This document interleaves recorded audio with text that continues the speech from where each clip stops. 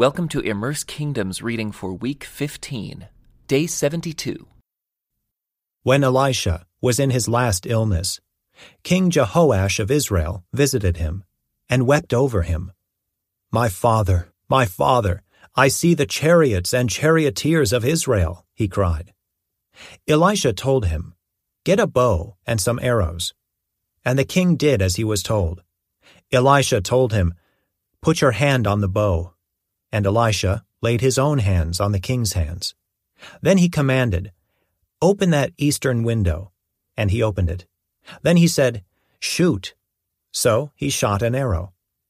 Elisha proclaimed, "This is the Lord's arrow, an arrow of victory over Aram.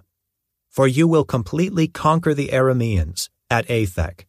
Then he said, "Now pick up the other arrows and strike them against the ground." So the king picked them up and struck the ground 3 times. But the man of God was angry with him. "You should have struck the ground 5 or 6 times, he exclaimed. "Then you would have beaten Aram until it was entirely destroyed. Now you will be victorious only 3 times. Then Elisha died and was buried. Groups of Moabite raiders used to invade the land each spring. Once, when some Israelites were burying a man, they spied a band of these raiders. So they hastily threw the corpse into the tomb of Elisha and fled.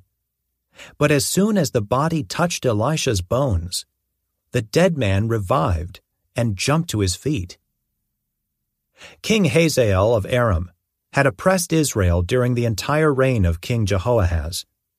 But the Lord was gracious and merciful to the people of Israel, and they were not totally destroyed. He pitied them because of his covenant with Abraham, Isaac, and Jacob. And to this day, he still has not completely destroyed them or banished them from his presence. King Hazael of Aram died, and his son Ben-Hadad became the next king. Then Jehoash, son of Jehoahaz, recaptured from Ben-Hadad, son of Hazael, the towns that had been taken from Jehoash's father, Jehoahaz. Jehoash defeated Ben-Hadad on 3 occasions, and he recovered the Israelite towns.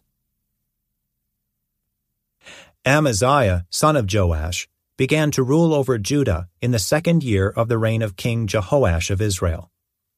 Amaziah was 25 years old when he became king, and he reigned in Jerusalem 29 years. His mother was Jehoaddin from Jerusalem. Amaziah did what was pleasing in the Lord's sight, but not like his ancestor David. Instead, he followed the example of his father, Joash. Amaziah did not destroy the pagan shrines, and the people still offered sacrifices and burned incense there. When Amaziah was well established as king, he executed the officials who had assassinated his father.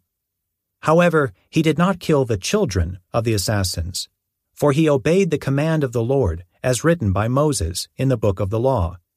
Parents must not be put to death for the sins of their children, nor children for the sins of their parents. Those deserving to die must be put to death for their own crimes. Amaziah also killed 10,000 Edomites in the Valley of Salt. He also conquered Selah and changed its name to Joktheel, as it is called to this day. One day, Amaziah sent messengers with this challenge to Israel's king Jehoash, the son of Jehoahaz, and grandson of Jehu. "Come and meet me in battle." But King Jehoash of Israel replied to King Amaziah of Judah with this story. Out in the Lebanon mountains, a thistle sent a message to a mighty cedar tree. "Give your daughter in marriage to my son." But just then, a wild animal of Lebanon came by and stepped on the thistle, crushing it. "You have indeed defeated Edom, and you are proud of it. But be content with your victory and stay at home. Why stir up trouble that will only bring disaster on you and the people of Judah?" But Amaziah refused to listen. So King Jehoash of Israel mobilized his army against King Amaziah of Judah. The 2 armies drew up their battle lines at Beth-Shemesh in Judah. Judah was routed by the army of Israel, and its army scattered and fled for home. King Jehoash of Israel captured Judah's king, Amaziah, son of Joash and grandson of Ahaziah, at Beth Shemesh. Then he marched to Jerusalem, where he demolished 600 feet of Jerusalem's wall, from the Ephraim gate to the corner gate. He carried off all the gold and silver, and all the articles from the temple of the Lord. He also seized the treasures from the royal palace, along with hostages, and then returned to Samaria. The rest of the events in Jehoash's reign and everything he did, including the extent of his power and his war with King Amaziah of Judah, are recorded in the book of the history of the kings of Israel. When Jehoash died, he was buried in Samaria with the kings of Israel, and his son Jeroboam II became the next king. King Amaziah of Judah lived for 15 years after the death of King Jehoash of Israel. The rest of the events in Amaziah's reign are recorded in the book of the history of the kings of Judah. There was a conspiracy against Amaziah's life in Jerusalem, and he fled to Lachish. But his enemies sent assassins after him, and they killed him there.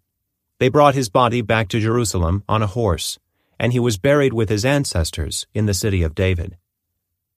All the people of Judah had crowned Amaziah's 16-year-old son Uzziah as king, in place of his father Amaziah. After his father's death, Uzziah rebuilt the town of Elath and restored it to Judah. Jeroboam II, the son of Jehoash, began to rule over Israel in the 15th year of King Amaziah's reign in Judah. He reigned in Samaria 41 years. He did what was evil in the Lord's sight. He refused to turn from the sins that Jeroboam, son of Nebat, had led Israel to commit. Jeroboam II recovered the territories of Israel between Lebo-Hamath and the Dead Sea, just as the Lord, the God of Israel, had promised through Jonah, son of Amittai, the prophet from Gath-Hepher. For the Lord saw the bitter suffering of everyone in Israel, and that there was no one in Israel, slave or free, to help them. And because the Lord had not said he would blot out the name of Israel completely, he used Jeroboam II, the son of Jehoash, to save them.